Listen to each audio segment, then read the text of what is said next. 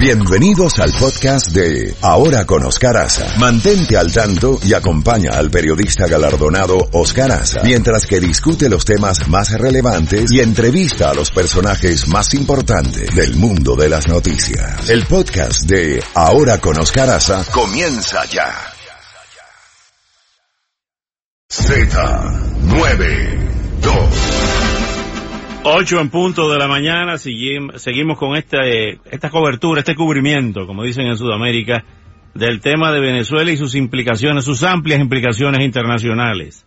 Tenemos de inmediato en la línea telefónica al doctor Gustavo Tarre, enviado especial de la Asamblea Nacional de Venezuela ante la OEA, abogado y exdiputado. Doctor Tarre, muchísimas gracias por acompañarnos nuevamente en el programa. Hay observadores que están señalando que ante el sesgo, el giro que están tomando los acontecimientos y cada vez más una participación internacional en el conflicto venezolano, si finalmente se produce un rompimiento de las Fuerzas Armadas y una eventual guerra civil, sería lo más parecido a la Guerra Civil Española. ¿Cómo lo ve usted, doctor Tarre Briceño? Bueno, estoy en total desacuerdo con esa perspectiva. Yo sostengo que nadie está dispuesto a morir por Nicolás Maduro. En la defensa de Nicolás Maduro no hay un solo soldado, un solo oficial que esté dispuesto a sacrificar su vida, porque nadie sacrifica su vida por algo que no vale la pena.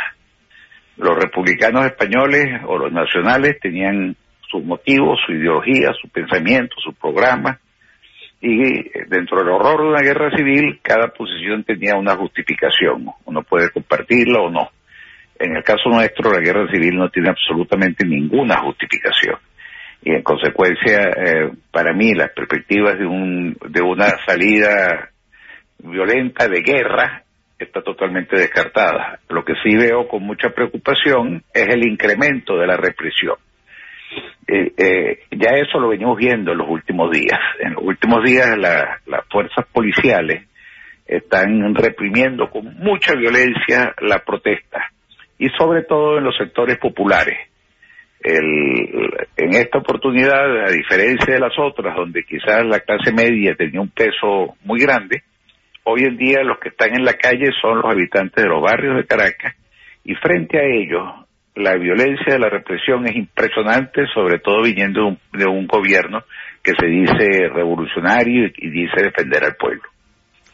Pero, doctor Tarre, hacemos esta observación, esta pregunta, porque hemos visto en los últimos días el respaldo de Hezbollah, el respaldo de Hamas, la participación del gobierno turco, de Rusia, de China, por el lado de Maduro, de la dictadura de Maduro, y por otro lado la comunidad internacional, a través del Grupo de Lima, de Estados Unidos, de Canadá, de la Unión Europea, pues pidiendo al gobierno de Maduro que entre en la legalidad, que Venezuela transite por un sistema democrático con elecciones libres, etcétera, lo que todos sabemos. Pero lo que estamos viendo es cada vez un lenguaje más encendido de los colectivos, de Diosdado Cabello, de Vladimir Padrino. A eso era a lo que me refería, que hay una realidad y es la cantidad de personas armadas que hay, de fuerzas irregulares dentro de Venezuela.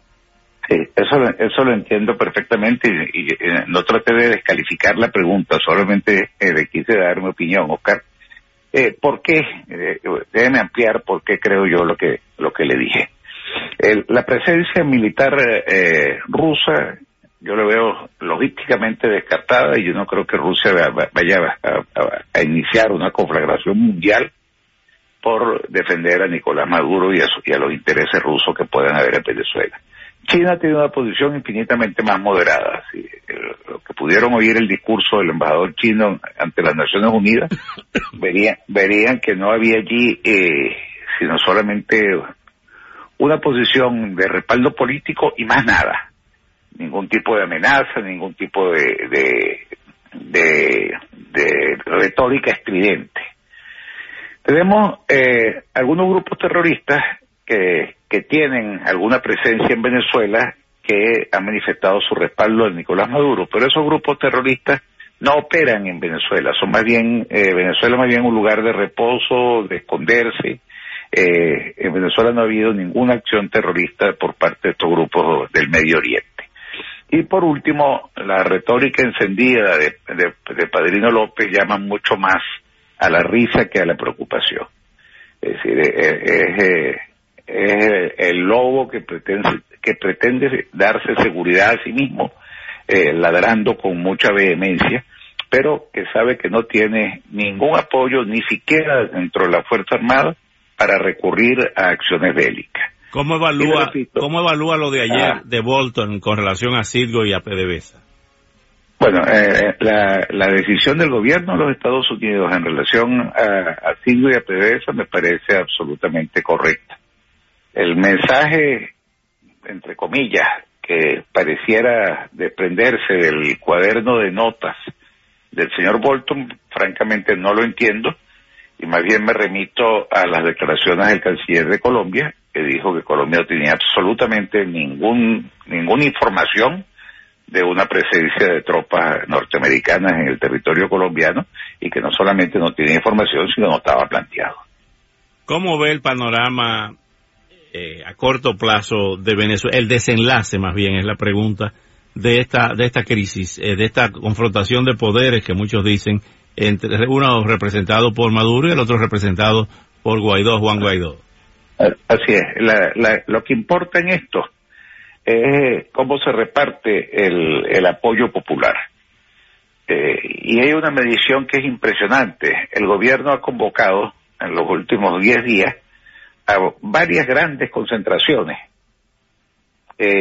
y ninguna de ellas ha tenido el menor respaldo popular. Les pongo solo 2 ejemplos. El día 23 de enero habían convocado en el centro de Caracas una gran concentración, y fue tan pequeña la asistencia que Maduro no asistió. Y entonces Maduro terminó hablando desde el balcón del Palacio de Miraflores en una calle que se llena fácilmente con 2 o 3 mil personas. Si eso lo comparamos con los cientos de miles de personas que salieron en 250 ciudades de Venezuela y en casi todas las ciudades importantes del mundo a manifestar en favor de la democracia, pues la diferencia es aplastante. Pero les cito otro caso. El mismo 23 de enero, Nicolás Maduro convocó al pueblo a una vigilia en torno al Palacio de Miraflores. Que se fuera todo el mundo allá porque la revolución estaba en peligro y que iba a ser atacada por el imperio, etcétera. Diosdado Cabello fue el que hizo el llamado ese. Sí. Diosdado Cabello, exactamente. Y no fue nadie, no es que había poca gente, es que no había nadie. Los medios independientes reseñaron las fotografías de las calles del palacio en la noche y no había nadie. Cuando digo nadie, no es que era poco, es que no había nadie. Así es. Y evidentemente esto no son fake news de la oposición, porque no hay una sola foto publicada en los medios oficiales de esa gigantesca manifestación en defensa de Maduro que supuestamente iba a producirse esa noche. Entonces, en esta comparación Maduro-Guaidó, pues Guaidó tiene detrás de sí el poder inmenso del pueblo, y Maduro solo tiene el poder terrible de una policía que se parece más al Gestapo que a una policía a la que estamos acostumbrados en Venezuela. Volviendo a reformular la pregunta, ¿cómo ve usted el panorama sin tener una bola de cristal ni practicar la futurología? ¿Cómo ve el desenlace a corto plazo? Bueno, yo sí tengo preocupación por una mayor violencia. Lo que para mí no lo veo probable es una guerra. Pero hoy hay una sesión de la Asamblea Nacional y hay un llamado a las fuerzas del chavismo a rodear la Asamblea e impedir la entrada de los diputados. No creo que el pueblo chavista, si es que todavía existe, vaya a acudir, pero sí hay el riesgo de que lo hagan los colectivos. Y no hace falta tener una presencia de decenas de miles de simpatizantes del régimen, sino que bastan 40 o 50 delincuentes fuertemente armados para que producir lo que puede ser una tragedia.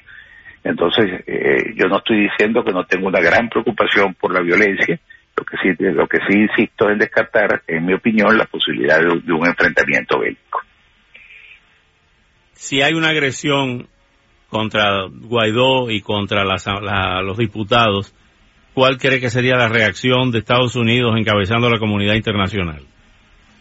Yo diría que la totalidad de la comunidad internacional, porque una de las cosas que la propaganda de Maduro trata de presentar es que esta es una acción del gobierno de Donald Trump, del imperialismo norteamericano, cuando en realidad es una reacción de toda la comunidad democrática del mundo. Ahí tenemos al gobierno socialista de España, al lado del gobierno del presidente Bolsonaro en Brasil. Es decir, tenemos todo el espectro político que cree en la democracia, y eso incluye al gobierno de Estados Unidos, la democracia más grande del mundo, respaldando a Juan Guaidó y al pueblo venezolano. Entonces,